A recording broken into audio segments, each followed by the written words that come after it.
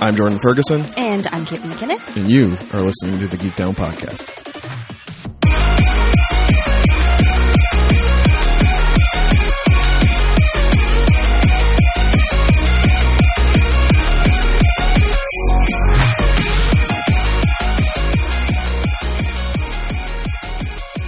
What's up, y'all? Welcome back to another fantastic episode of the Geek Down Podcast. This is a show where two friends sit in front of microphones and try to find the sweet spots where their fandoms intersect. My name is Jordan Ferguson. I am feeling festive in Toronto, Ontario, Canada. And joining me on the other line, lounging from the satellite branch in scenic Hamilton, even though I just saw her like 3 hours ago, it's your girl, Caitlin McKinnon. Hello. Hello. And happy Saturnalia. Happy Saturnalia. You know, you said that last week, and I just let it roll on by, which I think maybe gave people the impression that this is a normal way to demarcate days, and it's not, Caitlin. It is. It totally, well, okay, it used to be. It used to be, and I'm trying to bring it back, as usual. Bring back Saturnalia. Caitlin, always on the bleeding edge of the hot new. Well, that the kids want to be all or the all hot, up in. The hot old, like ancient old. You got to bring the ancient old can be today's hot new. What was once yesterday's ancient old is today's hot new, Kate. Hey, everything that is old is new again. You just need to walk through a mall, and if you were around in the 90s, it's giving you Nom flashbacks. Okay, it's horrible. It's horrible, and it already came for me once, kind of. On like the late 80s vibe, so it's really coming for y'all now. So all you young millennials out there, yeah, when it's like 15 tank tops and there's piping on cargo pants and they're orange. Yeah. Get hype! It's coming for you too. H&M has got you in their sights. It is a matter of time, friends. This is episode 304 of the Geek Down Podcast. If you would like to listen to any of our other 303 episodes, you take yourself wherever you get your audio content. Spotify, maybe not SoundCloud. Caitlin's got opinion. Google, Apple, or Stitcher. Give us a rate, review, follow, subscribe. Henceforth, you'll never have to worry about finding this podcast because it's busier than ever right now, y'all. You do not have time. It's going to be so busy, we're just going to take a couple weeks off to give you time to deal with everything you have to deal with. But while you're dealing with it, if you just hit follow and subscribe now, you never have to worry about dealing with us again, because we will be more than happy to just come to you. Delivered directly from the festive sack on the back of a rainbow mane alicorn named Philip by your mans, Chauncey Frostelicus III, Geek Down Internet Elf. Oh my God, girl. It is his most wonderful time of year. All he wants to do is deliver episodes of this podcast directly to your device without any effort from you. Listen, you're about to have some holidays, about to take some time off. Maybe it's a good time to get caught up on the Geek Down. Maybe you just want to fill your arms with all these episodes of the Geek Down that you missed during this busy holiday season. Chauncey got you covered. Yeah. And don't have to worry about anything. And he has to catch up too. I mean, he's busy delivering episodes all week long. And we've got 300 and going to be now 304 of them. Yes. It's a lot of episodes. We put out like 40-something episodes this year, y'all. That's a lot of episodes. Yeah. So we understand. You don't have time to listen to them and find them. So Chauncey will bring them to you so you can focus on the most important thing, and that is listening and getting our numbers up. I was going to say, enjoying possibly your time off and visiting with family, but no. Get those numbers up. Eye on the prize, Caitlin. God damn it. Sorry.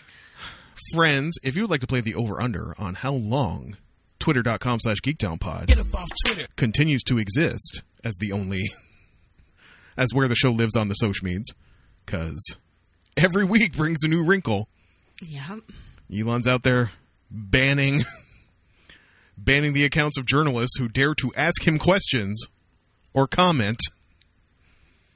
And soon enough, didn't you hear this one, mentioning another social network? Oh, did they get banned for that now too? Yep. Who could have possibly thought giving the world's richest man one of the most dominant social media sites to just act as his own personal bullhorn could possibly be a bad idea? Who could have predicted? Kate, I thought it was coming because he did one of his little Twitter polls after he banned all those accounts, and he's like, when should I unban them? Yeah. Now or a week from now or longer?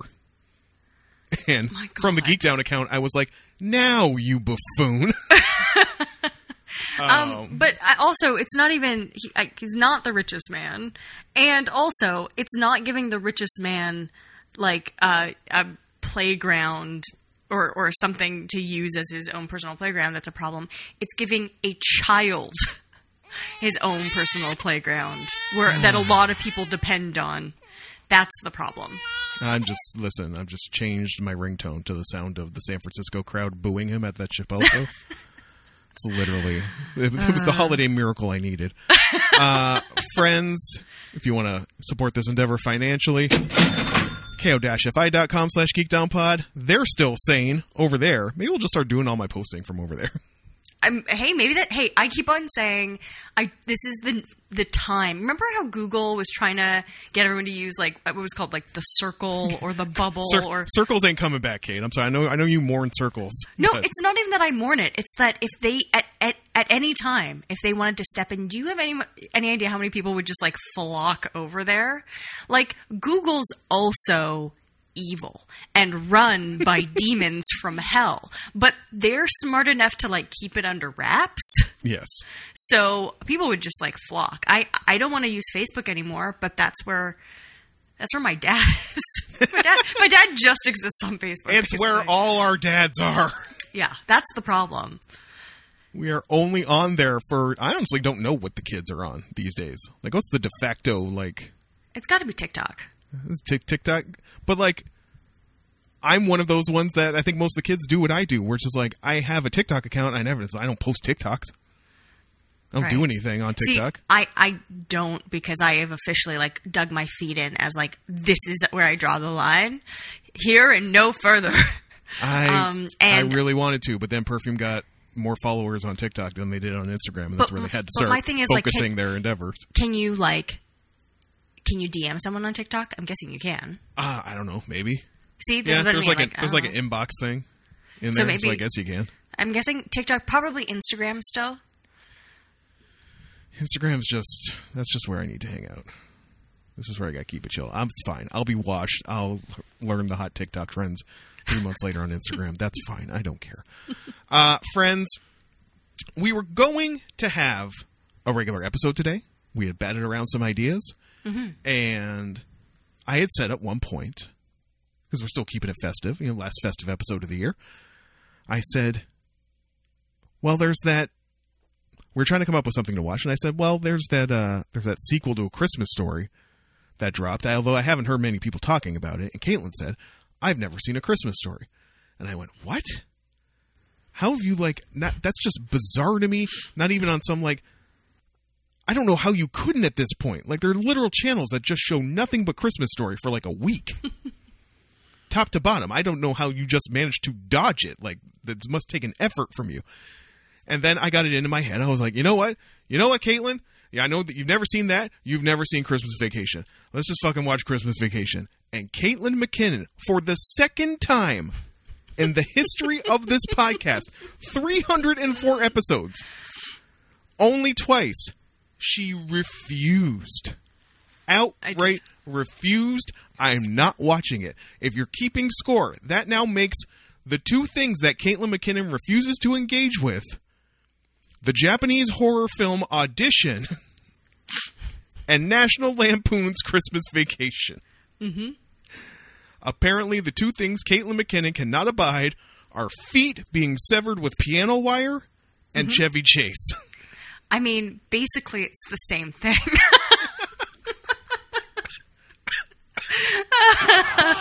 Shots fired! I mean, is it really shots? No. But, so I said, well, okay, fuck it. Geek Down year-end Christmas party. So here we are. Nobody wants to be doing a year-end look back in the middle of January. So it's the season. We're going to do kind of our traditional summation, little best picks of things we checked out on the show this year. Mm-hmm. And if you stay till the end, there may be presents. Yeah, I'm very excited. I mean, I know what I got because I bullied him into getting it for me, but I'm still excited. It'd be the most boring reveal if you've ever been on. If you've ever listened to this show, this will be the most boring present reveal ever. There are a couple things I wanted to bring up before we got into this, Caitlin. Actually, a few things that I want to bring up. Oh, my. Okay. This really is a summation of the end of the year. We got to get it all in now. It's going to be a beefy episode, which I hope will make people happy, because we came in under 60 minutes last week, and I heard it from the people. We do not know what you people want. We go like an hour 20, and you people are like, it's too long. And then we come in at a lean 56, and it's like, why are you wasting my time? Yeah, because I remember when we first started the podcast, everyone was like, hour and a half, you guys are insane, no one's going to listen to that. And so for a while, we tried to like shorten it down. And then again, people were like, oh, it's a little short. I'm like, what do you want from us? No pleasing you people. Briefest of updates. I'm not pulling up Deadline. I'm not going to talk about this much, but the James Gunn saga just continues. I don't know if you've been keeping up with it at all. I have not. Oh my God. So the biggest thing is probably just that Cavill's out. Is that true? As Superman. Is that really That is true?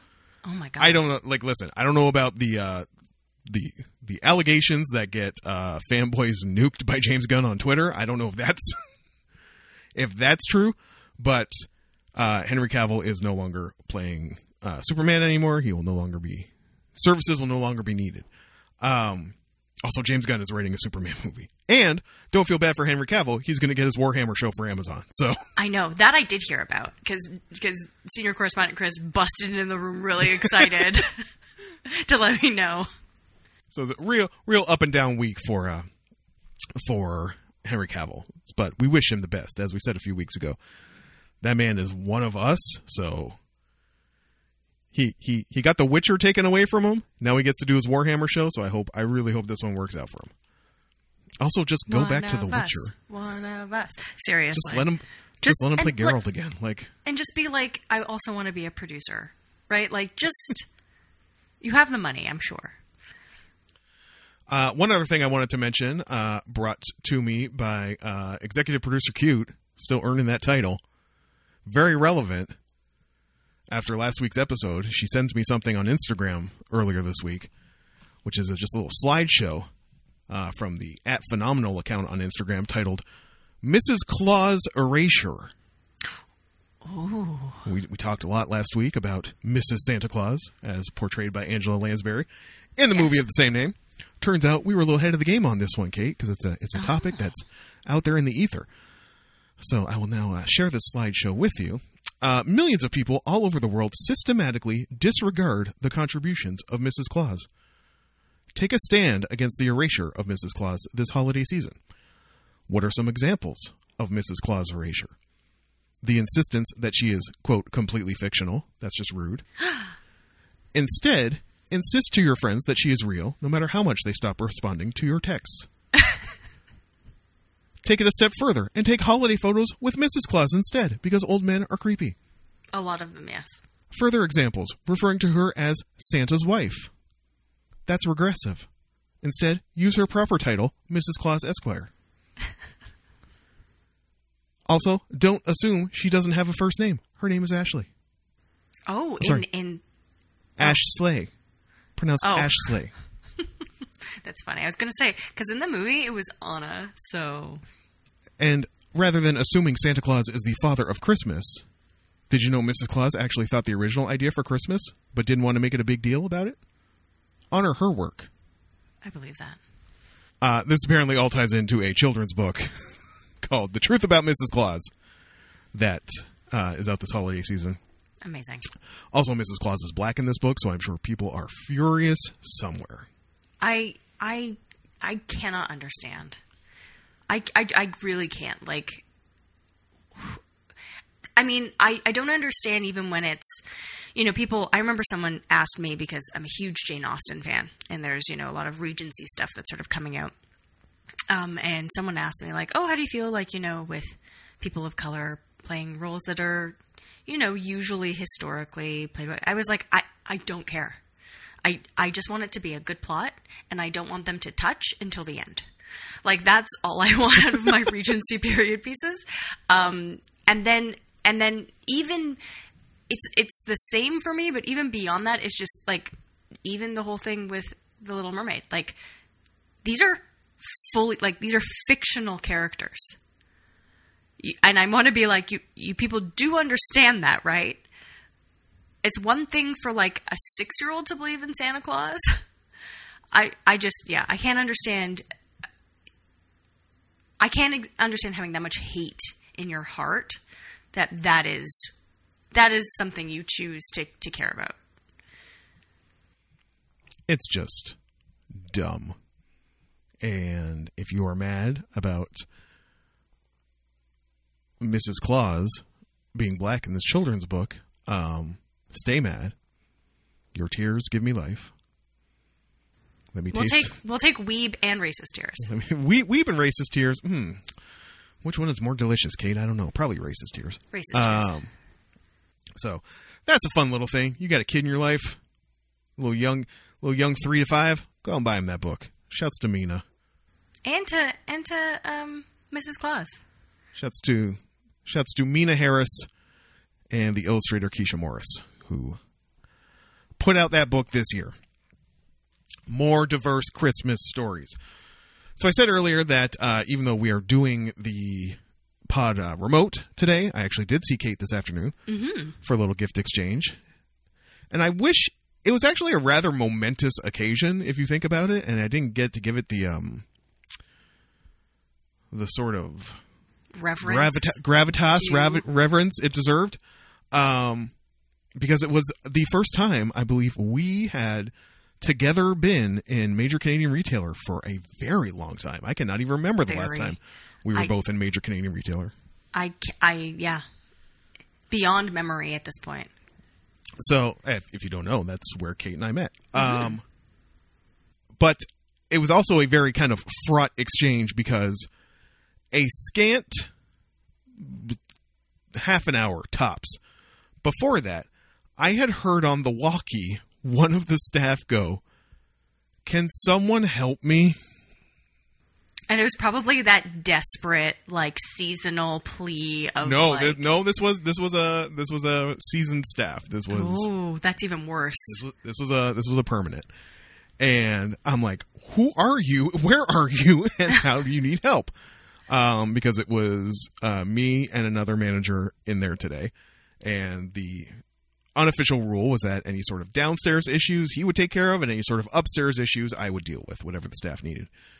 So I find this employee, and it's basically that, like, some customer was being exceptionally demanding and not taking anything this employee said, like asking for recommendations and then dismissing every recommendation she got. Oh, yeah. Asking her to, like, does this need batteries? What about this one? She was doing like a donation shop, right? For which means all you get is like kids age whatever. Yeah. So she's basically asking this one poor employee to, like, basically do all the work for her. Yeah. And I know what you're saying. Well, isn't this customer service? Yes, it's also December 18th. Yeah, I was going to say it is the last weekend before Christmas. So, yeah, this is the last Sunday before Christmas. So you maybe should have done your work and your due diligence a little earlier. Also, when she gives you the extent of her knowledge on this topic, quit, like, holding her down. So basically this employee finally, like, extricated herself by saying, "I can go check in the back for something, whatever." And that's where she was just, like, having a breakdown. She's like, I gotta get away from this woman. Like, she will not leave me alone. And I'm like, the solution I had in mind, I was like, number one, you could just ghost, but if you would prefer, you can go back out to her and I will take a 10 count and then I will follow you and ask you for your help with something to get you out of this situation. And then, you can even be like, she'll be right back, blah, blah, blah, with you knowing full well you are not coming back, Yeah. Like, so, I actually had to go out and help with another thing at the cash desk, and I go back out into the department, and I loudly say, X, where can I find you? And so she's already on the walkie in front of this customer going, "Oh, I'm just over in kids." So I walk over and I'm like, "Hey, can you give me a hand finding something real quick?" And this customer goes, "She's helping me." And I'm like, oh. Hadn't anticipated that. And I was like, oh, it'll only be it'd only be a couple seconds. She's like, no, she's helping me. I don't understand. I just don't understand. Well, if you'd like, I can try to help you out. I'm ready, Kate. I'm ready to jump on that sword for my employees. Yeah. No, not interested. She's like, I'm just trying to I don't understand. She was helping me. And I'm sitting there trying to say, like, woman, how do I tell you you are creeping her the fuck out without telling you you're creeping her the fuck out? I'm like wrapped in attention. This is like my favorite type of Christmas story. At this point, the employee is like, I'm really sorry, but like, he's my manager. She's like, I don't understand. This is so rude. And I was like, literally at that point, I had nothing. I was like, well, bye. like I got nothing. You don't want my help, and I got to get her out of here because you're giving her a panic attack, like for real.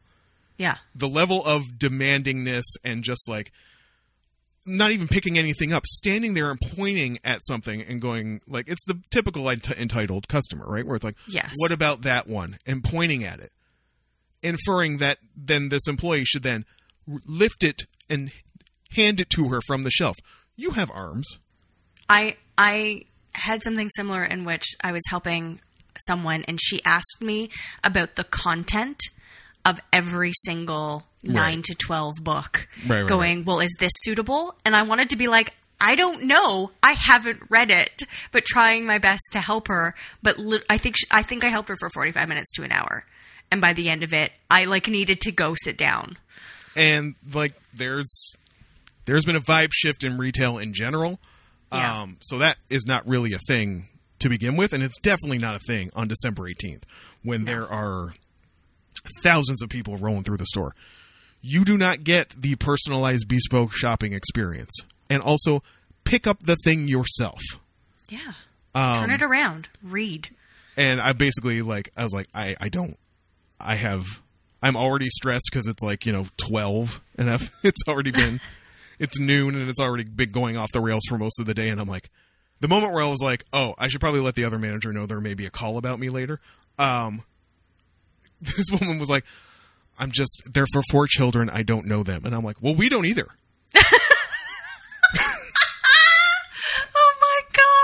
Oh my God. Like, what do you expect me to divine from the ether what this kid's into? No. You take a guess. Give him the little remote control spider. He'll fucking love it. So after that, I just I just paged the other manager and was like, hey, if there's a call about me later, just know it was for the greater good. Yeah. But that's what was already swimming around when jolly old St. Kate came rolling through with her elf hat on, asking around for me. So all I'm hearing from the back on the walkie is like, Jordan, there's a customer in the manga section asking for you. I just like froze. I just like squatted with my arms extended. I'm like, and I knew Kate was coming. So I was like, is this Kate or is it not? And then the employee was also hopping in on the walkies going like, does she have brown hair? Well, I which I do. I had come in, I had messaged Jordan. I knew he'd be busy, but I thought maybe something was happening. And like he hadn't seen the messages or whatever. So there was someone passing by going to the back, which of course I know where that is. And so I just like, oh, hey. And I was so nice. I have this jingly bell elf hat, rosy cheeked as I am. I was like, oh, hey, could you let me know if Jordan's in the back and just let him know someone's here to see him? And they were like, oh yeah, okay. And then when he came back out, he was like, yeah. And we've also paged him on the walkie. And I was like texting Jordan being like, sorry, I didn't mean to go that far. I just wanted them to be like, hey. And then when he came out and told me, they were like, oh, they thought you might be an irate customer. I was like, me? What? So yeah, always a fantastic time. But yes, this visit to MCR was a stop on your traditional yes festive tour through the GTA. Yeah, well, it happened. It started happening because of COVID, right. And because we weren't getting together. But I still wanted to get people presents, and so I'd make sort of, because everybody I know is in Toronto, we do this, round trip as opposed to mailing things to people, because that would actually be far more expensive. Thanks, Canada Post. And we didn't have as many stops this year because I found out a couple people that I thought I wouldn't be seeing. I will be. But yeah, it's always nice. I get hugs. I exchange presents. It's a good time. Caitlin got no hug from me. There was no time for hugs. No time for hugs. We did hug. Did we hug? Yes, you felt all did. awkward. Yes, we did. Because you felt all awkward about it because you're at work, and I made you hug me. As it is the last week, as you're listening to this, my God, it's probably like, 4 days. 4 days to Christmas, and the madness continues. I am fully of the belief that, once again, Papa and Mama Ferguson are about to take the X or Y or Z list and turn it into a X and Y and Z list. You're an only child. You just take it for the rest of us. I know, but and I'm like, not like I fought with my mom, but like my septuagenarian fixed income parents start busting out the supreme money guns, and it makes me a little antsy. But that's because we're from lower middle class families. Lower middle class. Poor brain is a motherfucker. Yeah. So when the Polly Pocket gets a full contemporary makeover in 2023, possibly with a new bed and a new TV, I don't know. We'll see. It's getting wild. I don't know how I'm going to transport it either, but be that as it may. The other thing that's pissing me off is like, someone cute, I hope your gift gets here in time. If you're listening to this, it shipped. They told me it shipped, and that's just been like unmoving for days. Check it every day. It's like ready for pickup. I'm like, great. I didn't order anything this year. I did. I've done mostly ordering. Because my day that I was going to go out, as I said last week, I was going to be all Christmas, doing all Christmas. I did all the Amazon ordering. Ugh. Damn it. But then I was going to feel better about doing the Amazon ordering I was going to go out and get my flu shot and then, find some local businesses to partake in. And then it just poured rain in Toronto. And it was that all really day. Cold, icy rain. Oh, I got horrible. so drenched I could feel it through the back of my ridiculous parka. That's how drenched I got. No, also, that's not good. This was supposed to be the panic snowpocalypse, and all we got was rain. So meteorology, just take a step. Well, they do try and say it's a 60% chance, but then people freak out because they love to just freak out about things. Also, this happens every year. Every year they're like, it's the first crazy snowfall, and it's rain. It happens every year.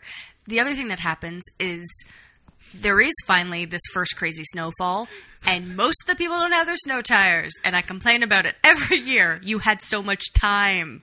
It's rain every year. You know where you could get that context? Farmer's fucking Almanac. Yeah, seriously. They've got an 80% accuracy rate. Somebody paid for that at work today.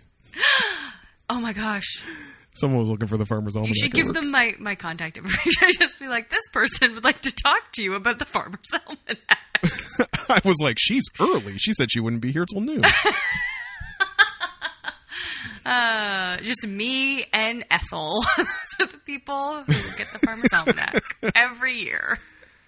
Oh, Lord. Yes. So it's getting wild. There's someone cute. Like I said, I hope they said it's UPS, but UPS has apparently not arrived to pick it up yet. There goes my forehead twitch. The forehead twitch has been the real MVP of the holiday season. Amazing. I have an eye twitch. Nice. I will trade you because the eye twitch, I actually have to hold my eyelid. Isn't getting old fantastic. So friends, there are a couple, we're going out of order. Like I said, the back half is kind of going to be like our favorites of things we got to from this year. Mm-hmm. There are a couple updates worth mentioning. Do you have any updates you would like to talk about? No, I watched Disney films all week. Oh, you are deep in it. You are all the way in it. Oh, I'm steeped. My updates are really only limited to 3 things, 2 of which are new. One of which is old. Fleischman is in trouble. Still in trouble. Although I think the pivot is coming. The pivot is coming this episode. Okay, because you've been saying that for a couple episodes. Rachel, Claire Danes, the wife, made her reappearance. 2 of the characters, Lizzie Kaplan, saw Rachel in the park. So the pivot is coming next episode. I think Libby will go over and start speaking to Rachel, and then the backstory will fill in. And minor spoilers, it is ballsy to try and use that Amy Mann song from Magnolia in a similar fashion, But they did, and they pulled it off. I was like, well, Wise Up by Amy Mann, just kicking me in the teeth a second time. Amazing. Two things that are new. The fourth season of Atlanta finally made its way to Disney Plus. I was waiting till it went up before I revisited the Donald Glover surrealist dramedy, I guess. That's maybe the most succinct way to put it. The third season was not exactly celebrated, did not garner uniformly critical praise. Some people felt it was uneven. It was set in Europe for that season. It was very rare for all of the four principal characters to share an episode. Sometimes they weren't in an episode at all, which is not unusual for Atlanta. This has happened before. But I think given how long... See, the gap between season 3 and 4 was like nothing. I think they both came out this year, and the gap between season 2 and 3 was very long. So I think maybe the expectations were impossible to meet after season 2 was very good. Season 3 was very weird, which is always what the show has been. Yeah, I was going to say that's just Atlanta, though. So at least in the short term, I am telling myself that if I see a principal cast member in the thumbnail on Disney Plus, I will watch that episode. I am not just jumping to season 4, which some people have done. Although I could not resist, because there was one episode I heard about. I think I heard about it too. A fictitious CEO of Disney. Yep. Who decides, the first and only black CEO of Disney, who makes it his mission to make the blackest movie ever made, a.k.a. the Goofy movie. The Goofy movie, which the Goofy movie and like people talking about it was my introduction to the idea that certain cartoon characters in black culture are black. Yes. And now that I've just completely accepted that. Like as part of my like, oh yeah, that makes sense. Oh, of and course. it's very apparent that this is like obviously, true for Donald Glover and his friends, and they kind of reverse engineered this story about Thomas Washington, the first and only black CEO for Disney, to explain the influences that are in there. Because it was like there was like an R&B group in the Goofy movie, and the way Matt Goofy's son dressed, he kind of had the baggy hoodie and the baggy jeans, and like which was just like mid to late 90s hip hop culture, right? And also there was the main, the character that he's trying to meet is this splice of like Michael Jackson and Prince and he's got kind of a high top fade, and he's got a flat top fade, and he's got designs shaved into it, that type of vibe. Yeah. He was supposed to be a pop star, and the biggest pop stars in the world then were Bobby Brown and Michael Jackson. So yeah. But it's for most of it, you're like, damn, that's really, because it uses the actual footage from the movie, and that's where it's like, man, that's how many favors had to get called in for this to happen. But it's the moment where like you see a storyboard of what fictitiously the CEO wanted the original ending to be, which was the two of them getting pulled over by the cops. And it's like a storyboard of Goofy and like one of those like bulldog cops type things. I'm like, how did you get away with this? Yes, very good. And also Lakeith Stanfield, just every time the dude's on screen. And as soon as they say that, I'm like, also Brian Tyree Henry. Every time that dude's on screen. Also Zazie Beetz. Every time she's on screen. Like, literally. And I think that is kind of why I understand why people would kind of be, like, put off when they're not in an episode. Because all four of them are so charismatic and charming, and you want to see them on the screen. And when they're not, their absence is very noticeable. But I'll be excited to see how that shakes out. I know Someone Cute was rather quickly going through them. She had already watched season 3 and has been watching season 4 in order, and has had levied many plaudits at the 4th season. Ooh, nice. The last thing, I was very surprised how this has turned out. We'll see how this goes. I do not have a great record for finishing video games. If you would like further comment on that, you can ask Red Dead Redemption 2, Yakuza Kiwami 2, Yakuza Like a Dragon, Persona 5 Strikers. All abandoned in the middle of the All floor. unfinished. When something else shiny and new came along. When the hot new coat shows up for free. And what was the hot new showing up for free this month on the PlayStation Network? The Mass Effect Legendary Edition. I know you're like, hey, Washed Gamer, way to play 2007's hottest title. We know I play most games for free. Yes. And I've never played a Mass Effect game. I obviously have an awareness of them. And I also have an awareness that it is Caitlin McKinnon's possibly his favorite gaming franchise, yes? Yeah, for sure. Yeah, I'd say it's probably fair. And within about 45 minutes, it became very apparent to me why it is Caitlin McKinnon's. Ooh. It's just Star Trek. Yeah. It really is. It's other planets. It's aliens just chilling. It's diplomacy. And it's Keith David. It's literally everything Caitlin McKinnon wants I want. Yep. in a game. There was some controversy on our Facebook Messenger. Oh, man. I thought we were going to throw down for a moment. Because, friends, you may or may not know that the premise, the hook sort of Mass Appeal, because that's a Gangstar song, and every time I say Mass anything, it comes out as Mass Appeal. The appeal of Mass Effect initially was over the course of 3 games, and what I now have is the sort of remastered, the Yakuza Kiwami of the Mass Effect series, where they kind of like spit polished it, made some changes, gave it some performance upgrades. Apparently the car doesn't play as big a part in Mass Effect 1 this go around. Yes.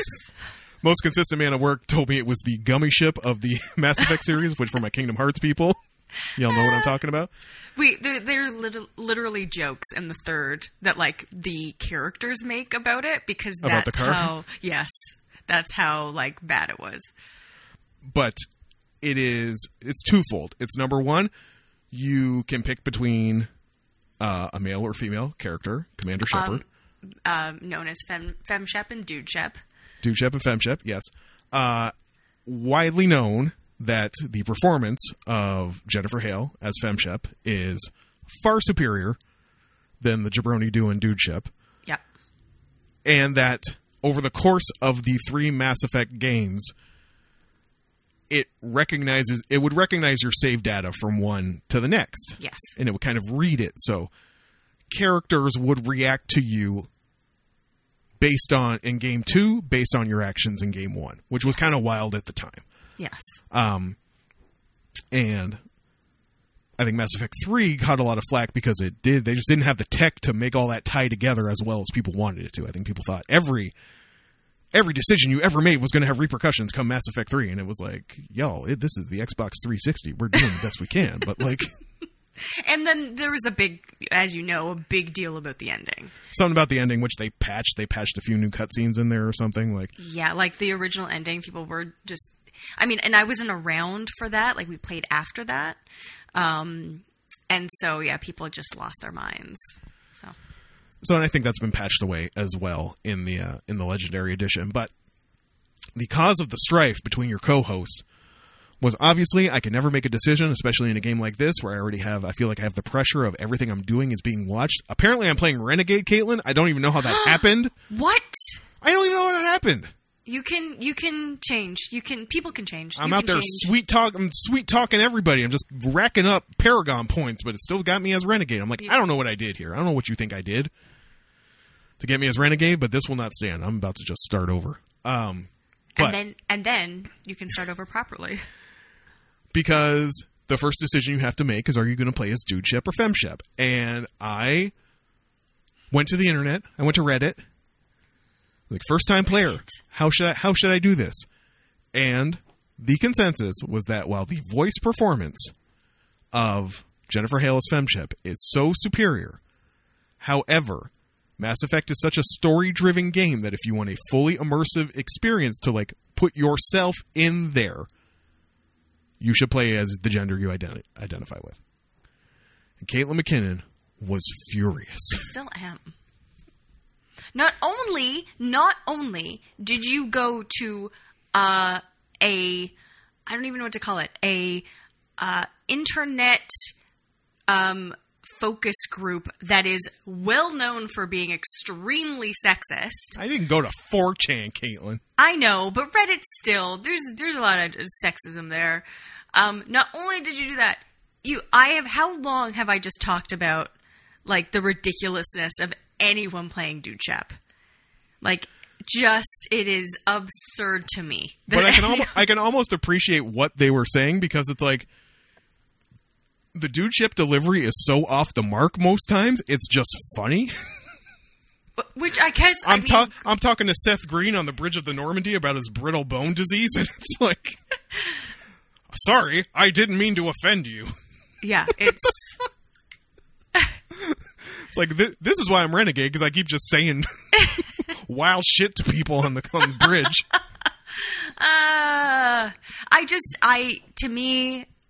We tried. I tried to play Dude Shep a couple times, and I couldn't handle it. And even when we play clips of, like, I don't know, whatever we want to rewatch because it's so funny, like a cutscene or whatever, or, you know, there's cutscenes that, like, legit just I bawl my eyes out. And it's a Dude Shep. I'm like, no. I'm like, absolutely. It's one of those things where, so I found out watching a Kevin Conroy, sort of mini, like a YouTube video about him and him being Batman, that the original Joker was supposed to be Dr. Frankenfurter. Tim Curry. I didn't know this. And then senior correspondent Chris pulled up Tim Curry's, like, they have a voice recording of his doing the Joker voice, and it is so, like, every fiber of my being is screaming, like, this is just wrong. Recoils.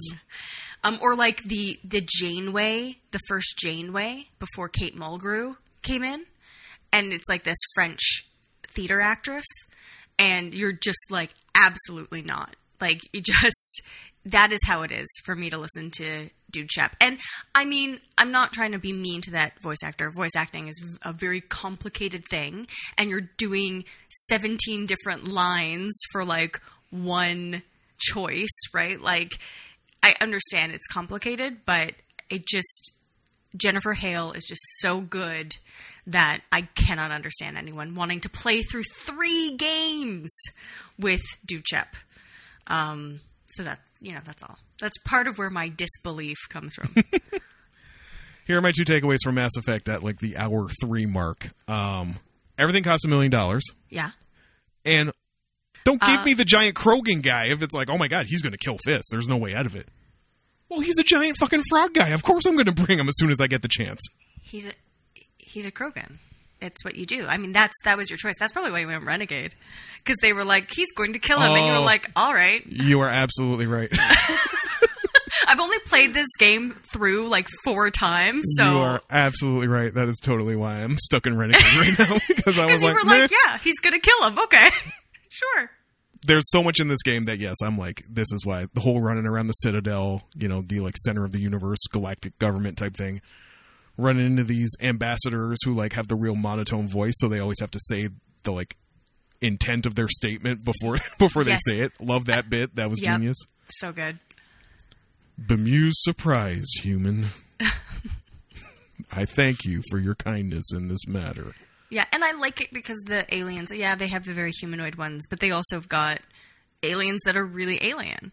And I always love that. I mean, I love that about Star Trek. I love that about any media that, you know, ventures that way. And also, the one last thing we have to talk about Mass Effect. Yeah. You didn't think I was going to talk about it.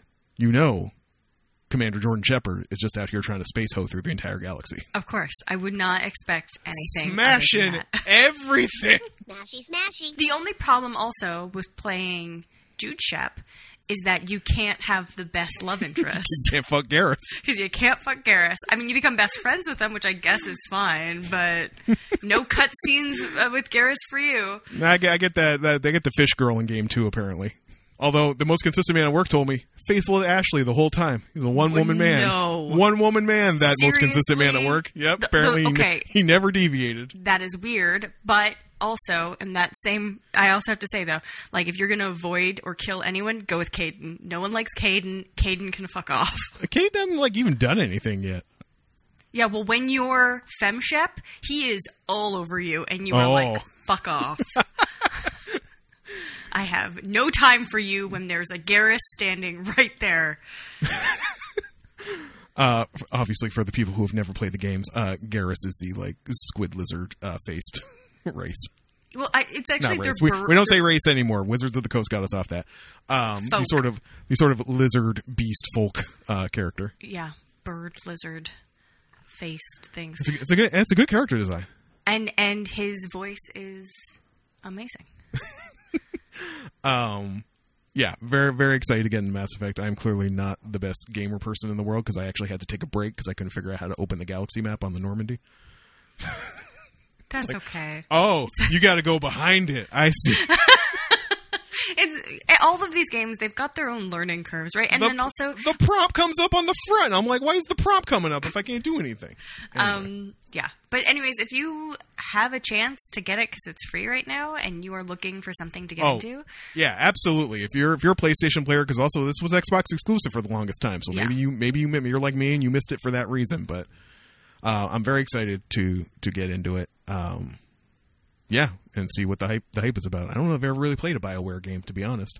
Oh. This might be my first BioWare game. But anyway, I guess we'll take a break right here. We'll keep that part of the format at least. Take a break, wet our whistles. Because Kate and I are both just on the bleeding edge of sore throat cough vibes, which is exactly what we need.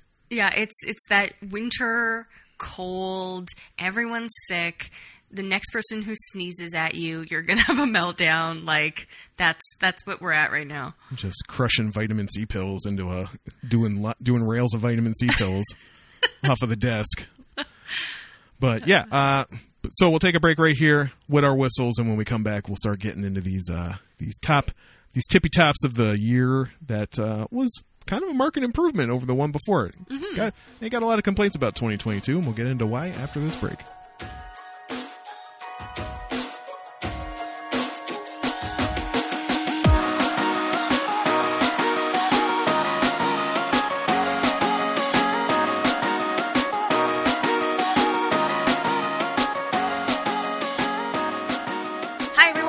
Welcome back to the show.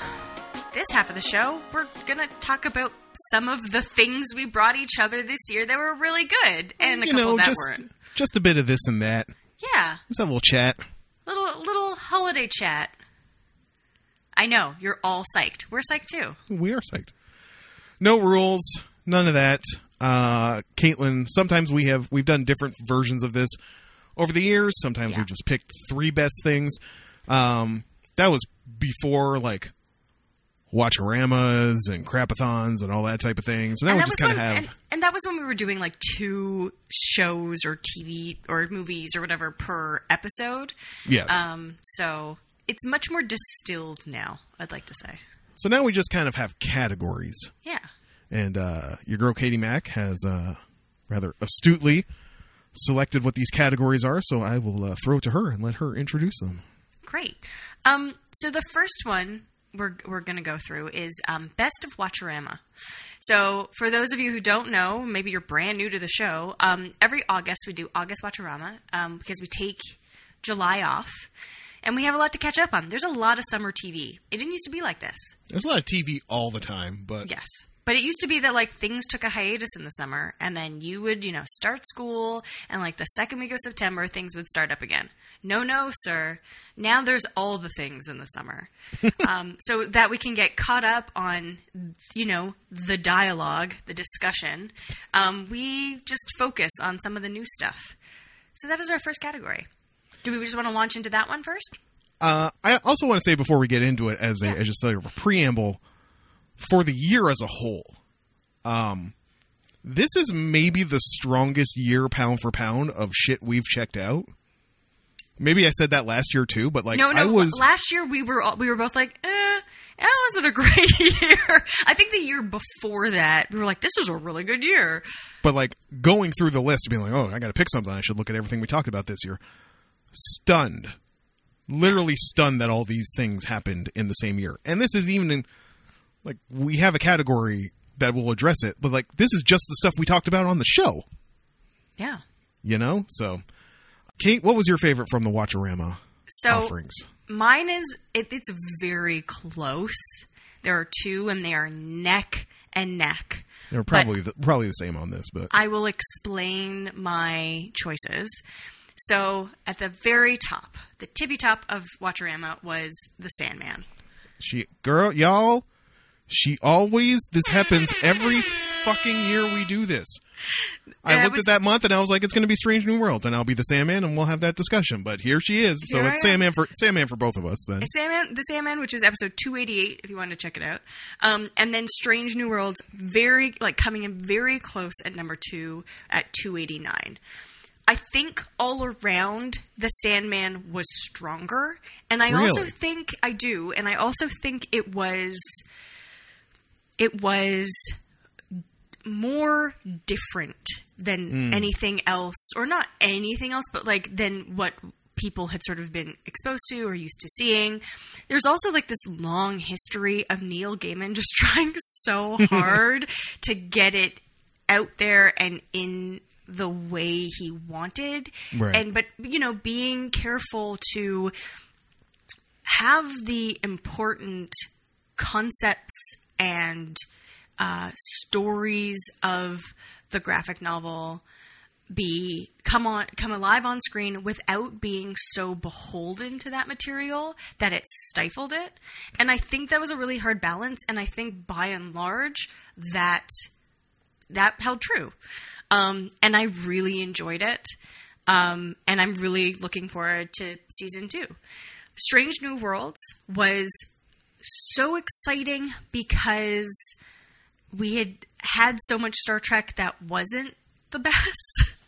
And we had been waiting so long for something that was like, problem of the week, and let us get to know the crew. I did feel sometimes that it did lean on characters from the old series a little too much, where when it sort of went in its own direction, it was the strongest.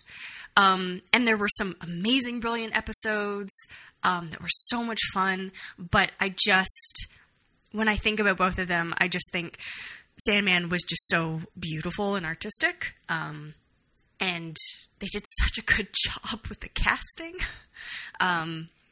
Yeah. Oh, and minus a deduction to Strange New Worlds for their terrible Kirk. That's a deduction right there. But yes. Yeah.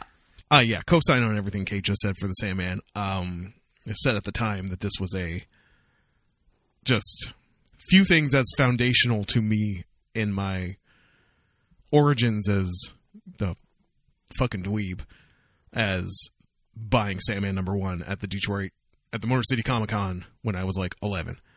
And being introduced to Neil Gaiman and The Endless and that whole story. So to see it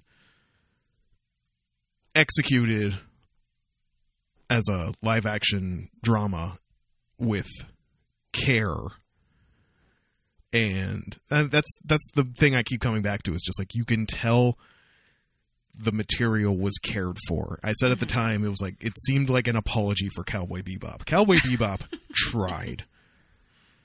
Cowboy Bebop is the epitome of the "you tried" gif. It's like, put a gold star on your head and you can laugh. You tried.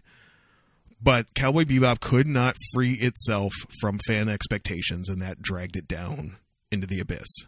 It couldn't commit one way or the other. It either had a slavish devotion to the anime one moment and then veered completely off into the stratosphere on the other, where now Julia is like killing Vicious and establishing herself as or betraying Spike and establishing herself as the head of the syndicate type of shit. Like, interesting ideas. I would have liked them to get a second season to see where that went. But I mean, at the same time, you can't then do an inferior version of Pierre LeFou at the same time. We have the anime. I don't need you trying to do bad wire work to do that episode. Like, any change made to the Sandman, whether it was just, how the characters were depicted, or kind of removing some of the because this was a DC book originally. It took place in the DCU, like the Justice League was in it. Excising those kind of elements and still having it succeed without being weighed down by, DCU lore. Like the David Thewlis character is a, DC villain. He's like a Justice League villain originally. They just kind of like smudged that stuff out. Cleaned up the edges a little bit. Yeah, they just kind of busted out the smudge tool and just kind of like, we don't really need that. And it was super well done. And I said at the time, I knew when Kirby Hal Baptiste walked on stage, like I knew every word that was going to come out of her mouth because I've read those stories so often. I know the script. Yeah.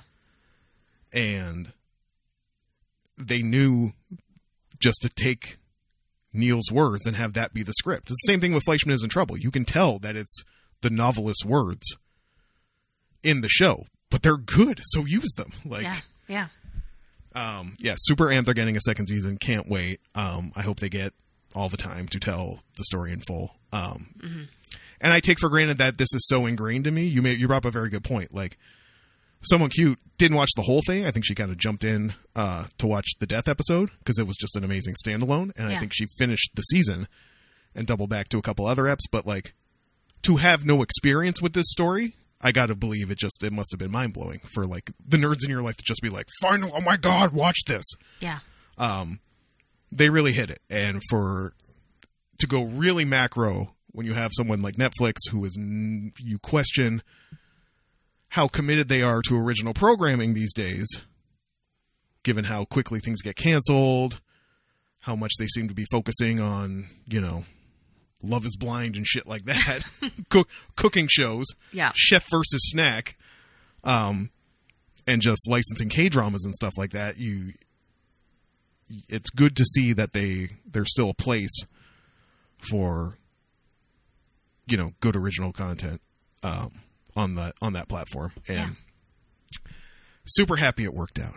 Well, that's unanimous acclaim from the Geek Down podcast for the Sandman. What are we on to next, Kate? Next, I also have a distinct feeling it's going to be unanimous. It's the best of updates. I don't think we've ever done this before, but it's basically the best of, like, we didn't bring it to each other. It's just something that we both watched or one of us watched, and we were like, this was amazing. It's a thing that was never a topic of the show. Like, we didn't dedicate an episode to it, but we talked about it frequently. It was something we were clearly keeping up on, but it never got a dedicated episode of the show. Yeah. And I know Kate thinks I'm probably going to zag on her, but go ahead, Kate. What's yours? You are. I feel like you are going to zag on me now. Mine is Andor. Yes. Yeah. Andor's rad. The end. Yeah, like, it's just. So even today, someone said, what should I watch? And I said, well, it's weird because it's a Star Wars thing, but you don't need to know anything about Star Wars. Like, it's great if you do, but it's not like it was. Senior correspondent and I were wondering, we're like, who wrote this? It's the guy who wrote The Bourne Identity. Like, and it's a spy thriller, and it's about, people being repressed and being, under the thumb of their government and rebellion and how that happened. Like, it's so more complex than just use the Force and here's a lightsaber, which is cool. I think what makes Andor so effective is by the time you get to like A New Hope, it's like, why is the Empire evil? Well, because they made this giant thing that blows up planets. Yeah. Shouts to Alderaan. R.I.P. But there's a million steps that precede that. A million small injustices. A million small oppressions. And that's what Andor is dealing in. The Death Star is supposed to represent all that, right? What kind of people get to a point where they will literally blow up a planet? Right. Right? Like, that is supposed to be, like, the most horrifying thing. And the first time I watched Star Wars when I was a kid, I was like, they're not going to blow up the planet. And when he did, after she gave him the locate, like, I was in shock as a child, being like, no way. Classic Katie Gasp right there. Even when I was that little. So, but yes, this is supposed to be like, how do we get to that point, right? How did this rebellion start? Because when you get to New Hope, the Rebel Alliance is already allied, right? They have a lot of money behind them. They have a lot of ships. They have a lot of guns. Like, how did they get all this? So yeah, that's the top pick. So are you going to zag on me? I am going to zag on you, and it should be said, it is a razor thin margin. I could catch me on a different day. I may have a different selection, but the best thing I talked about on the show that did not have a dedicated episode this year was The Bear. Okay, all right. I was wondering, and that was the comedy drama series created by Christopher Storr. It was a Hulu show and ended up on Disney Plus in Canada, starring Jeremy Allen White and a bunch of other people. And Jeremy Allen White was in the lead role, and it was basically about a guy who comes back to run the sort of mom and pop Greasy Spoon. He is a professional trained chef, and he wants to reinvigorate the sandwich shop that his brother was running after his brother's death.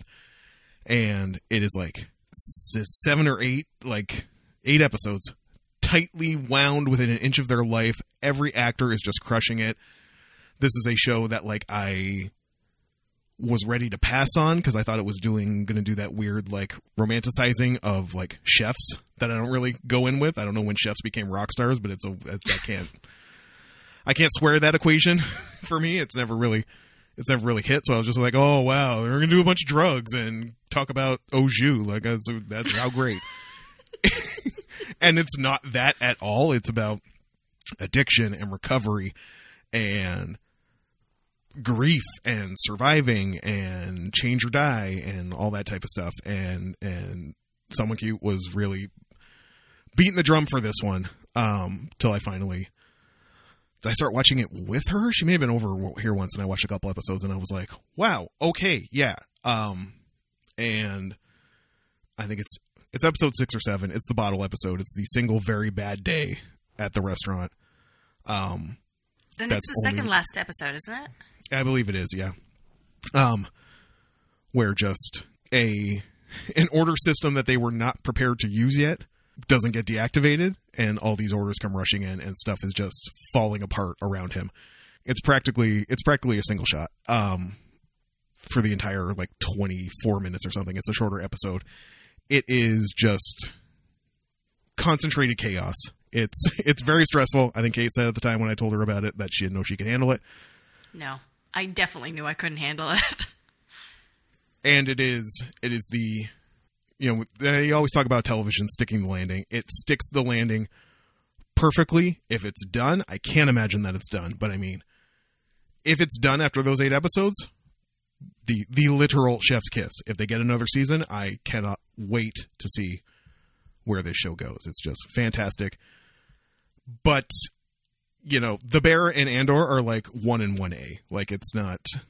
They're so close. This is not to diminish Andor in any way. Andor was a singular achievement, but just The Bear stuck with me, man. I just couldn't. And The Bear had better memes, it should be said. The Bear had all the memes about Cammy, the main character, looking real stressed, with captions like me when I make my own mac and cheese. Okay, yeah, that's pretty good. The meme game on The Bear was very, very good. So. Those are the 2 best things that we did not talk about on the show officially, but talked about on the show a lot. A lot. Next is honorable mentions. Honorable mentions. My God, I might have to... Yeah, I've only got 2. I've got 2. The first one is probably not going to be a surprise. It's Everything Everywhere All at Once. From episode 294. Yes. Oh my God, that was this year too. We did do an episode on that. Yes, it was. That was fun and interesting, and she's the mom of the show. And Ke Huy Quan is the dad of the show. Yes, both our show parents. And yeah, it was just, it felt weird not putting it, at the top, and I needed to mention it. And then the second is the thing I'm still hanging with that is a surprise to me, as well as to others, I'm sure, but it is from our anime roundup from episode 280, which is Raven of the Inner Palace. I didn't know that I needed a story set in ancient China where a witch goes around solving ghost mysteries, but apparently I did. And sometimes when I forget it exists, I get so excited when I remember. Mm-hmm. Because it's just a solid show. It's just, that's what it is. She solves ghost mysteries or magical mystery. Then that is the premise of the show, and I am here for it. And slowly she's learning more about like herself and other palace mysteries. But yeah, it's a good time. So those are my two honorable mentions. I'm sure I could mention more, but those were the ones that really stuck out. I mean, like, if you're looking at stuff that, like, we hear things that are not going to be my top this year of things we talked about, that we did, things that got episodes that are not going to be my top of the list. Peacemaker, Turning Red, Minx, Winning Time, Paper Girls, Everything Everywhere All at Once. Like, and this isn't even including the anime. Like, Heroines Run the Show. Like... Yeah. Oh, man. That was in there, too. Witch from Mercury. It's not going to be my number one. It's definitely up there, and it's damn sure an honorable mention. Like, so many honorable mentions. Yeah. I can't believe Heroines was this year. It was because we did anime. We did our first swings at anime previews this year, and that was just a random one I grabbed. A random slice of life I grabbed from the spring anime preview. That is also in my honorable mentions because, as I said on, I think it was like the episode where we talked about it, when it finished and I knew there wasn't another episode, I literally yelled at the television. I was so upset. But yeah, like I forgot about Minx. I just found out Minx got, like, this is a story maybe we should have talked about at the top of the show, but like things are just getting canceled over at HBO Max right now. Like, and the rights are sold back. So like Minx they're filming the second season, but where will it end up anywhere? I don't know. But the first season of Minx was fucking great. Yeah, it was great. It's like a solid hang. Even like the Atom Project was just kind of fun and like an 80s throwback sci-fi type vibe. Like there was just a ton of great content that we talked about this year. Summer Soul was great too. Summer Soul was great. You can tell I'm excited because my voice gets higher pitched. Like so many great things, but none of these are the tippy top for me or Kate. But before we get into the tippy top, we have to talk about the scum at the bottom. The dishonorable mentions. Oh, you have dishonorable mentions first before you get into... Before I get to the tippy top? But the bad? Do you have honorable mentions and then the worst, or just like... No, I have dishonorable mentions. This is the worst. This is the worst. Okay, yes. But it might be a surprise, but it's not even the worst. It's just one is the worst and one is I forgot we did both of them. I'm just going to go it's the episode 282 in which we talked about The Bubble and Bubble. The Bubble was the worst thing I watched this year. Oh yeah, 100%, but I literally forgot we watched both of them. So did I. Like the episode's called like the Big Bubble Boys or... Beefy Bubble Boys. Beefy Bubble Boys, right. How could I forget? And I was like, what the fuck is Beefy Bubble Boys? As I'm like looking through old episodes. And I had to go in and be like, what was that about? And then I went, oh yeah. And I was like, the Bubble was trash. It was so trash. I was like, I have to mention it on the show on like how terrible it was. And then Bubble, I just forgot I watched it. And it was beautiful, but apparently not very memorable. Sorry, Bubble. Welcome to anime. Yeah. I did not, like, listen, I forgot Bubble existed. I was reminded Bubble existed because, you know, it's year-end list all over the place, and one of, like, my Japanese music blogs or something ran down her favorite Japanese songs of the year, and like the main song from Bubble was in there. And I went, oh, I watched that. It was real pretty. But then she turned into body horror suds by the end of it, and I was like, all right. I remember that movie. I remember that movie, and I remember the movie I watched with it, and I got so mad. Yeah. Because The Bubble was terrible. It was terrible. You want to know why Netflix isn't into doing original content anymore? You can ask Judd Apatow. Yeah. It's his fault. Send him messages on Twitter. You might get banned, but... Yes, you probably get banned. He'll ask Elon to ban you. Yeah. Which brings us... Drum roll, please. We don't have a drum roll, do we? I don't have... I can maybe put one in post, but... pause for fanfare that I'll put in post, but... The best thing that we watched this year and discussed on the show that hasn't already been mentioned. Caitlin McKinnon. Yeah. What is your pick? Well, you were like, oh yeah, these things are not going to be the top of the list, but for me they were. Again, they're very neck and neck, but the very top of my list is Winning Time. I fucking every year, y'all, every year she starts gearing up, and I'm like, she's gonna go left. She's gonna fucking go left.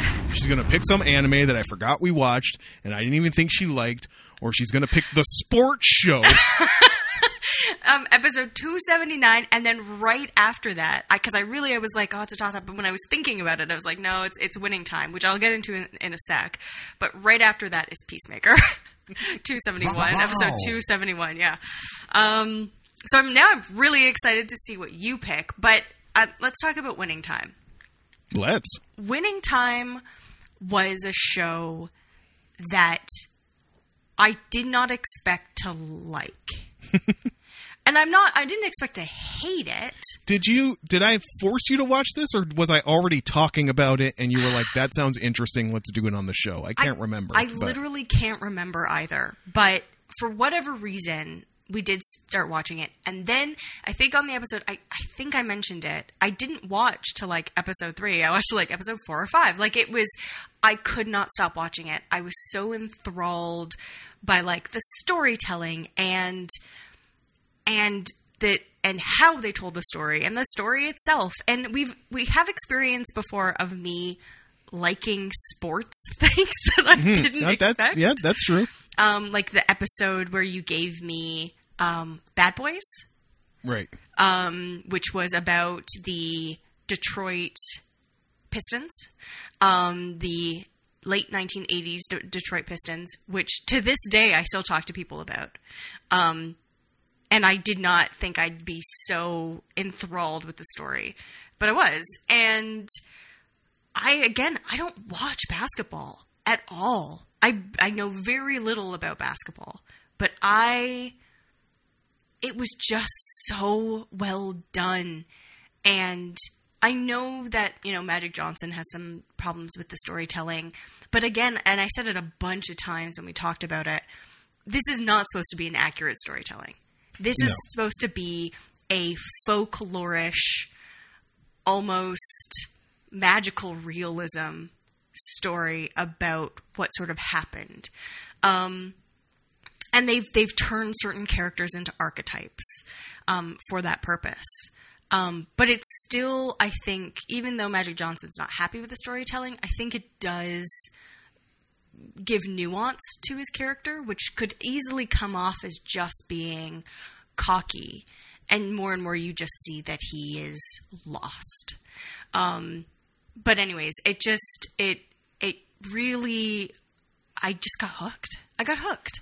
And I wasn't expecting it. And anything that really, the storytelling's so good. And I talk about this all the time. I don't really watch anything that's not fantasy or science fiction or anime, right? Like, it's very rare for me to watch something like The Bear, right? Or something along those lines.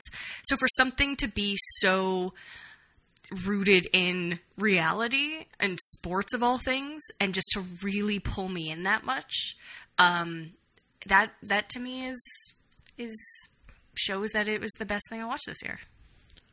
That is typically surprising, y'all.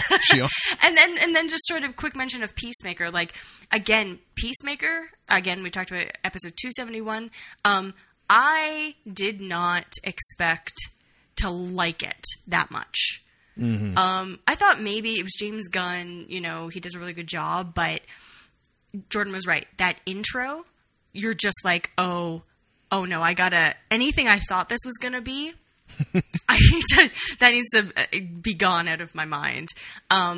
It was so much fun and so weird and wacky, and John Cena did a great job. The whole cast really did a great job, but anyways, those are my top. Peacemaker really, surpassed most of my expectations. I probably would have watched it because the man you can't see was in it. But yeah, like you said, from the minute that opening started to just the way he's playing it to, I'm not going to repeat the line that had me all in the first episode. Yeah. But it was like, oh my God, okay. Mild corrective to your chat on Winning Time. I don't know how Magic Johnson felt about it. Maybe you read something I didn't, but I know Jerry West was the most vocal about his depiction on the show. Well, yes, which is understandable. But Magic Johnson was upset because he's also been working on a series about him and what sort of happened in his life. And that'll do it. Yeah, he wasn't pleased with it. I think, it shows him womanizing and, yes. But there is other nuance to that. Jerry West, yes, I can understand. They made him a caricature. They made him just like so angry. A giant bottle of Ragehall. Yes. But it was played for laughs, and I can understand being a real person and being like, that's not what I'm like, and that's not fair. But again, this is not a biopic. This is not like, it is meant to be funny and kind of weird, and just, it's supposed to be as flashy as they wanted to make the team, right? Like, it's flashy storytelling. So I'm trying to encourage people not to take it too seriously. Jerry West is never going to hear this, but Jer, we don't think you're really like that. Chill out. It's okay. Which brings us to my number one, y'all. And for mine, what we got to do right here is go back. Go way back. Back into time. All the way back to January 30th. Oh my God. A thing that I had forgotten was from the winter season, the winter anime season that year. I thought it went back to 2021. It did not. It came to 2022. Right scraping by in January. I know what it is. And that is not a perfect show by any means, and not a show without issue. But Ranking of Kings was unlike anything I had seen. It was the fastest half an hour. I know people want to shit on the art style and said it looks too childish and had that unfortunate allegorical resonance with the way the Japanese people treated the Korean people in their history, which is not great. But the story of a deaf and naive prince named Boji, and his little shadow puddle friend named Kage, as he learns what it is to be a king. Best fantasy outside of Game of Thrones, outside of like early blowing your mind, you didn't know what to expect Game of Thrones. Boji must be protected at all costs still, and every time his journey was so compelling to watch, and there's still so much of that world left unexplored. I think they're doing a special episode either this month or next month, but I was utterly stunned by that show, and could not believe who was the studio, because some of the action scenes and the way the direction was done. Oh, right. Studio Wit, the Attack on Titan Cabaneri people, did this show. And the monsters and the twists and turns and the betrayals and the who's on whose side, and just, it was, the intrigue kept me coming back every week to watch that show. I was watching it week to week, and it's one of those rare things, Caitlin, I could see myself rewatching this show. Wow. And I don't usually sitcoms are about the only thing I ever waste my time rewatching on because there is too much content, as we often say, as we love to say. Truthfully, there's too much content. Too much content. I could totally see myself going back and binging Ranking of Kings. I loved that show. It has stuck with me. Boji is one of my favorite characters. He's just so pure and good and worthy of your belief. And it was a very, like I said, not without its problems, not without its problematic elements, but I don't, for me, your mileage may vary, but for me, did not outweigh the caliber of storytelling that was in that show. So. I'm not surprised, and yet we're but both again, so weird. You're weird, Jordan. We're both very weird. But like any of these could have got picked. Like, yeah, it was a good year. I know we say like year. There's too much content, and part of it is that there's too much good content. Like come on, somebody make some crap. It can't just be the CW all the time. Like someone else take something on. Cannot be. I can't have good all the time. I even I read an article on the Mary Sue of all places, like lauding, Murder Cowboys. Murder Cowboys. We watched it. It was terrible. Yellowstone. Lauding Yellowstone, and like it was just an eye-opening sort of take on Yellowstone, which is fully like that. Yellowstone, it is a mafia story, like which we said at the beginning. He's the governor. But even now. that, yeah, I know. I've seen things come up on my YouTube. I'm like, I don't want to watch this. Come on. You know this, YouTube. But there's the whole fucking Yellowstone expanded universe where fucking like Harrison Ford and Helen Mirren are playing like Kevin Costner's grandparents in like a Yellowstone prequel. Yeah. Like, and it's talking about, depicting the wealthy as just like basically barbarians, right? Like anybody who stands in their way gets murdered. So, yeah, anyways, it was just, even that's getting, its own take about how it actually is really good. And so there's too much and there's too many good things, but it makes for a very, very interesting end of year roundup, I'd say. Mm-hmm. To right. Kate. Yeah. I think that means it's present time. My favorite time. Present time. Present time. All right. Just do yours, because we already said it's the most... Okay, I'm going to open my card. The most anticlimactic beginning of the same thing for like the last 4 years. Aw. I'm not going to read... I hate when people who read cards out loud during the birthday. No, don't read it. No, that's weird. Okay, so if anyone knows this at all... Oh my God, you're wrapping the tape on this. Can't get in. Oh 1 year, Jordan got me a Sarah Scribbles day planner. And I have not been able to live without one ever since. So much so that last year I panicked and I bought one because I thought he wouldn't get me one. And then he's like, what am I supposed to get you for Christmas? Furious. And this year I badgered him into it. Thank you very much, Jordan. Fun fact, major Canadian retailer, don't sell them no more. What? I'd go an alternate route for that. Well, thank you. Extra thank you. Mm-hmm. I have written to them several times with the fact that it only comes in 16-month versions, and I have to remove the first 4 months. Oh, no. Because of this.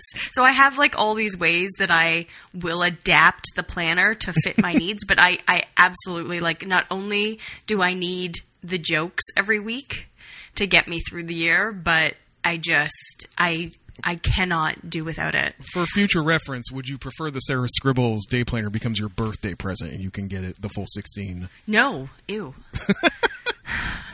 No, I have a way. I do it. I glue some of the pages together. It's a whole thing. I spend a whole 2 days just beefing it up. That sounds like the highlight of Caitlin McKinnon's week. year, more like it, Jordan. I have stickers I use. I ordered new ones this year. I don't go all in where some people, they use that. It's called like a dot journal or a dot planner, and they like literally do all their own art. I'm like, I haven't got time for that. But I do customize it to a certain extent, which is a lot of fun and gives me an excuse to use stickers. So yeah, there we go. Thank you very much, Jordan. Merry Christmas. Merry Christmas. I was reading Caitlin's card to me while she was describing that.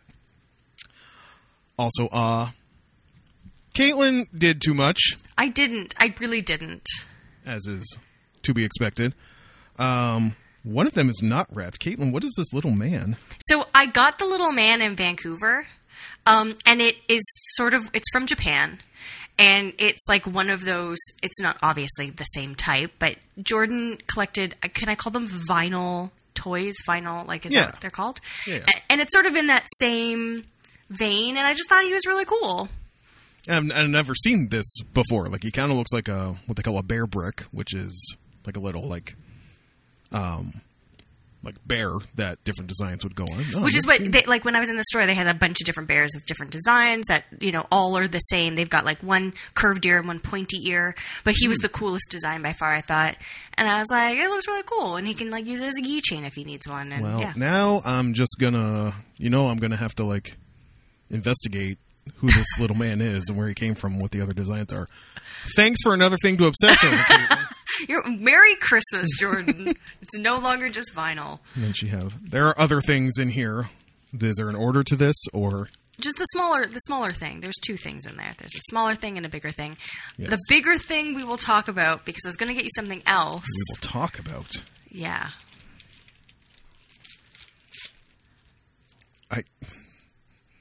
Caitlin, what is this? It's a tiny little like notepad, but it's a vinyl thing. It's a little vinyl board, like record player, but it has little music notes on the inside, but you can still use it for notes. I just thought it was adorable. I also got it in Vancouver. And it's also covered in Japanese writing. It's clearly from Japan, and I know enough that I can see that it says Rekodo Memo. Yeah. It's a little record memo. It's got it's on like a little portable turntable looking thing, and it's a little pad with records on it. That's adorable. Yeah. What is this? It's clearly a book. Yep. But I don't know what book it could be. And how could she possibly be confident I wouldn't buy whatever book this is for myself? I'm not. Oh, you son of a bitch. You son of a bitch, Caitlin. You're a son of a bitch. I don't need this from you. Oh, my God. God damn it. Y'all.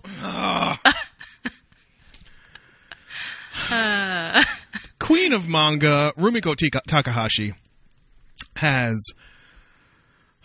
3 classic works from early in her career. There is Urusei Yatsura, which we talked about on the anime preview, which was her first work. There was Ranma 1/2, sort of the martial arts comedy, and then there was a very much more subdued sort of romantic comedy, more romance, more drama with comedic elements, called Meizu no Koku, about a bunch of people who live at a boarding house, and the main character falls in love with the widowed owner of the boarding house, and mishaps, Three's Company level mishaps ensue. And did you buy this already, or because I sent you the photo?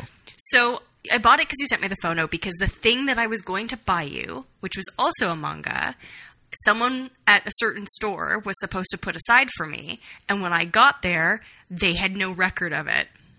And they didn't have it in the store anymore. And I'm not going to tell you what it is.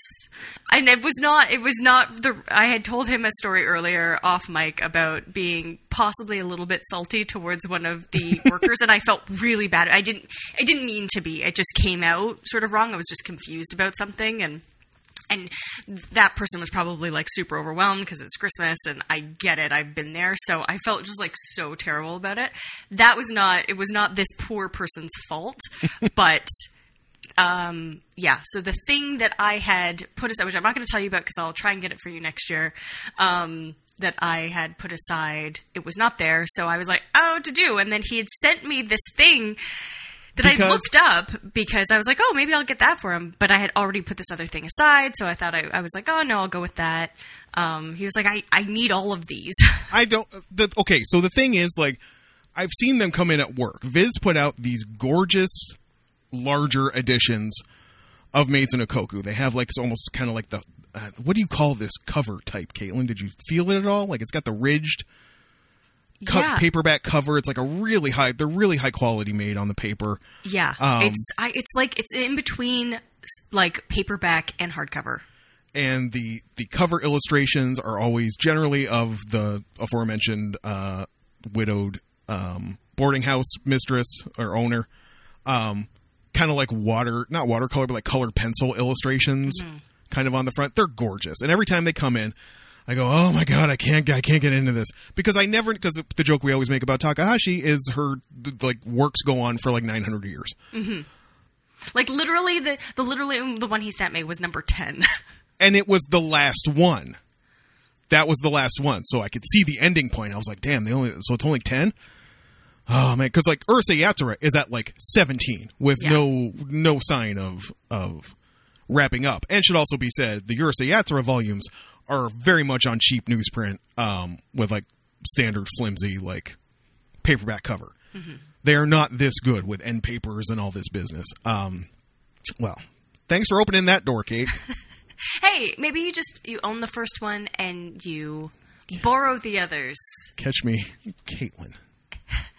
Hey. You know how good these are going to look on a shelf? Come on now. You don't have any shelf space. I know because I have been to your apartment.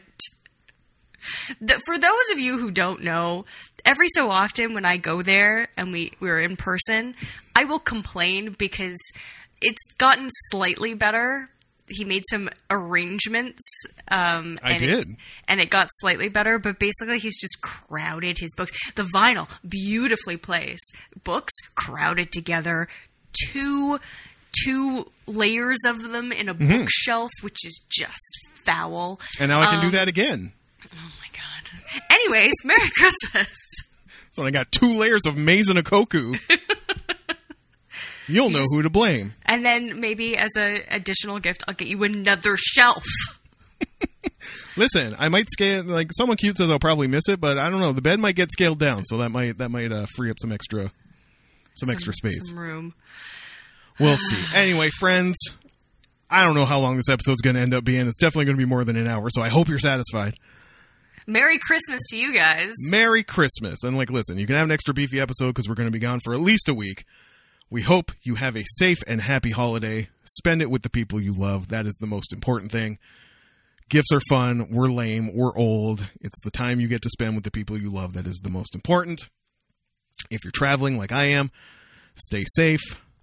Take care of yourself. Stay bundled. Bring snacks. Bring the podcast with you. Always bring snacks. Bring the podcast with you. Re-listen to your favorite episodes. Just the gift you can give us is juked up numbers. And like a star or a thumbs up or a like or a message. It all helps immensely. All I want for Christmas is review on Spotify. Wow. Yeah, it was beautiful. Loved it. It was terrible. Merry Christmas, and if you don't celebrate Christmas, I still hope you get to hang out and see your family and watch terrible movies and eat junk food. And I'm really excited to see you guys in the new year. We will be back sometime in the new year, friends. First or second week of January. We'll let you know over on twitter.com/geekdownpod. Get up off Twitter. If it still exists after December 31st. That's where you can keep up with us. Otherwise, we will get at you in the new year. Friends, as said, stay safe. Happy holidays, however you celebrate them. Thank you for spending an hour and change with us every week. That is the greatest gift. It truly means the world to us. My name is Jordan Ferguson.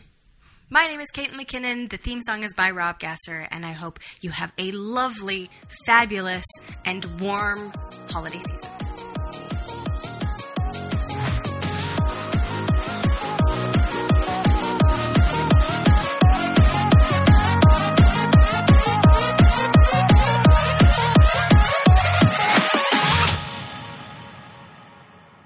I don't know. If Maya Rudolph's really into solving mysteries, I might. But if they're just going to fuck around and be funny, then I don't give a shit. Boodly boop. Oh, wait, should I stop recording? Boodly boop. Skit scat, scat